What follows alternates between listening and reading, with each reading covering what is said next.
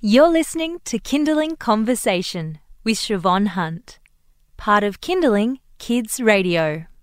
This next interview is brought to you by Westpac Bump Savings Account. What do you want to teach your kids about money? Perhaps you want them to know the physical value of money, that is, what you can buy with 50 cents or $10, that really practical physical stuff. Or maybe you look more to the future and you want them to learn about saving. Today, we're talking about teaching kids about money and the importance of giving back.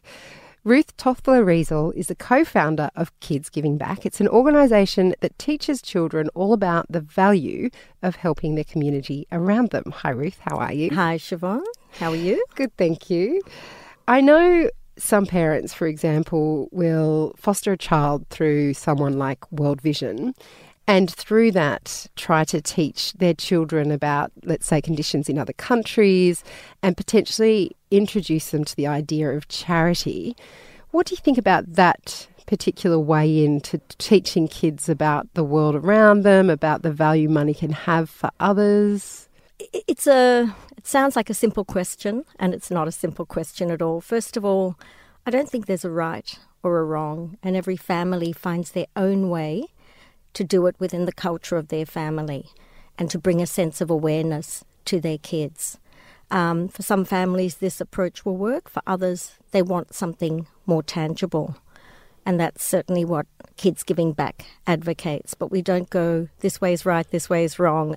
There are multiple strands, and I think the best way is for parents to use a few different approaches to this.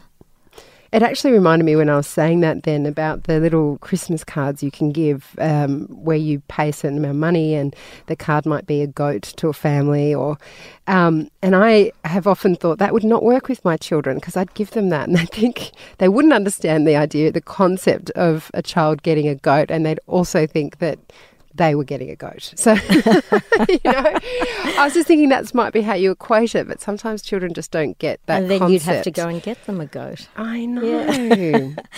Look, I think that really what we talk about is being very tangible, and which is why we often, or generally always, try to connect kids to hands-on volunteering opportunities. Now, it really depends on their age as well and what they can do.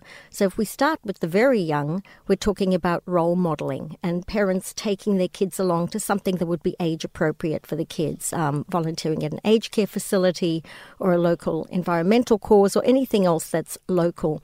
But then what's really important besides role modelling it is to actually talk about it with your kids. And that conversation, there have been studies on this, really shows that the conversation that happens in conjunction with the activity is what really makes the difference and where the learning takes place.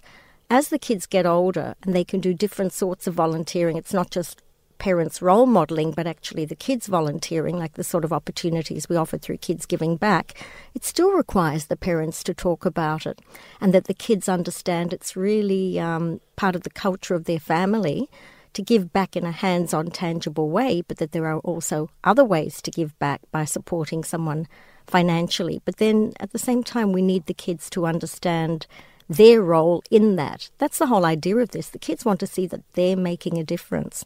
And so even something like a certificate of appreciation from an organisation that they've supported, that's something tangible for the kids, in addition to the parents discussing what they've done and who they're supporting.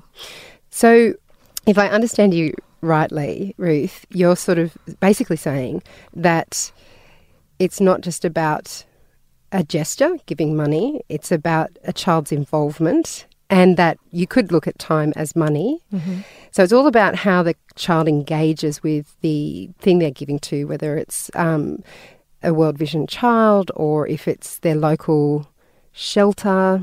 It's about their involvement. So if I could take an example where I think a lot of parents see it as a teachable moment, mm-hmm. but may not know how to handle it, what would you do in the situation where you're walking down the street and there's a homeless person at the side of the road?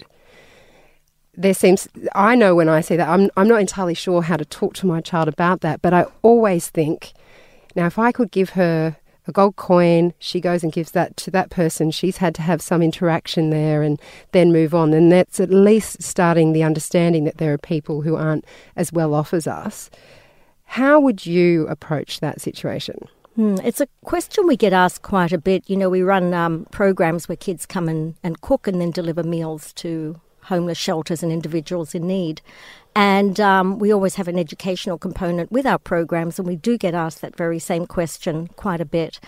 And the advice we give to people, to families, is something that was shared with us by Andrew, who's a good friend of ours at Kids Giving Back. He was formerly homeless, and we met him through Rough Edges. He gives, I suppose you could call them tours around Darlinghurst and the Cross, history of the area and homelessness and so on. And so we work with him a lot in conjunction with our programs. And so as I'm saying, the advice we get is one that was given to us by Andrew. And essentially, rather than giving the person money, the suggestion is go and buy a nutritious sandwich, go and buy them a coffee, a hot chocolate, something like that. And I, in fact, gave Andrew a call today just to say, Andrew, you know, I'm going to be doing this and I just want to see if you've got anything more to add. I said, how did you feel when people would get you a sandwich and, you know, or a drink? And he goes, well, really, I didn't like it because I wanted the money because I wanted to go and buy my drugs.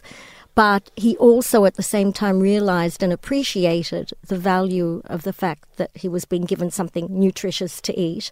And it, in the long run, on some level, you know, saved him from having the money to buy more drugs. So there's something else we say to kids. We say someone who's homeless is just like you and me and they've ended up in that situation. So let's not judge them. And the most important thing we can do is go over to them and give them a smile.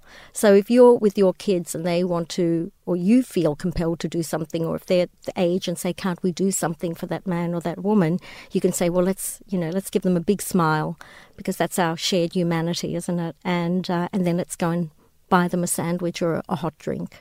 You're listening to Kindling Conversation, and I'm speaking with Ruth Toffler-Riesel. She's a co-founder of Kids Giving Back, and we're talking about how we can teach our children the value of helping their community around them. So in your mind, going back to Kids Giving Back and your foundation, what is the most meaningful impact we can have on our children when it comes to teaching them the importance of giving back to their community? We really advocate giving back in person. You know, for us, it's not really about giving a donation. However, we are pretty certain that as kids grow up and they choose who they want to make a difference to, as young adults, they will volunteer with organisations they know, and ultimately when it comes to giving, they're going to give some money to, you know, those organisations with which they've had experience and where they've met people and where they really feel that their donation's going to make a difference. But I think the face of giving is changing. People are wanting to know more about the organisations, the charities, the foundations that they're supporting.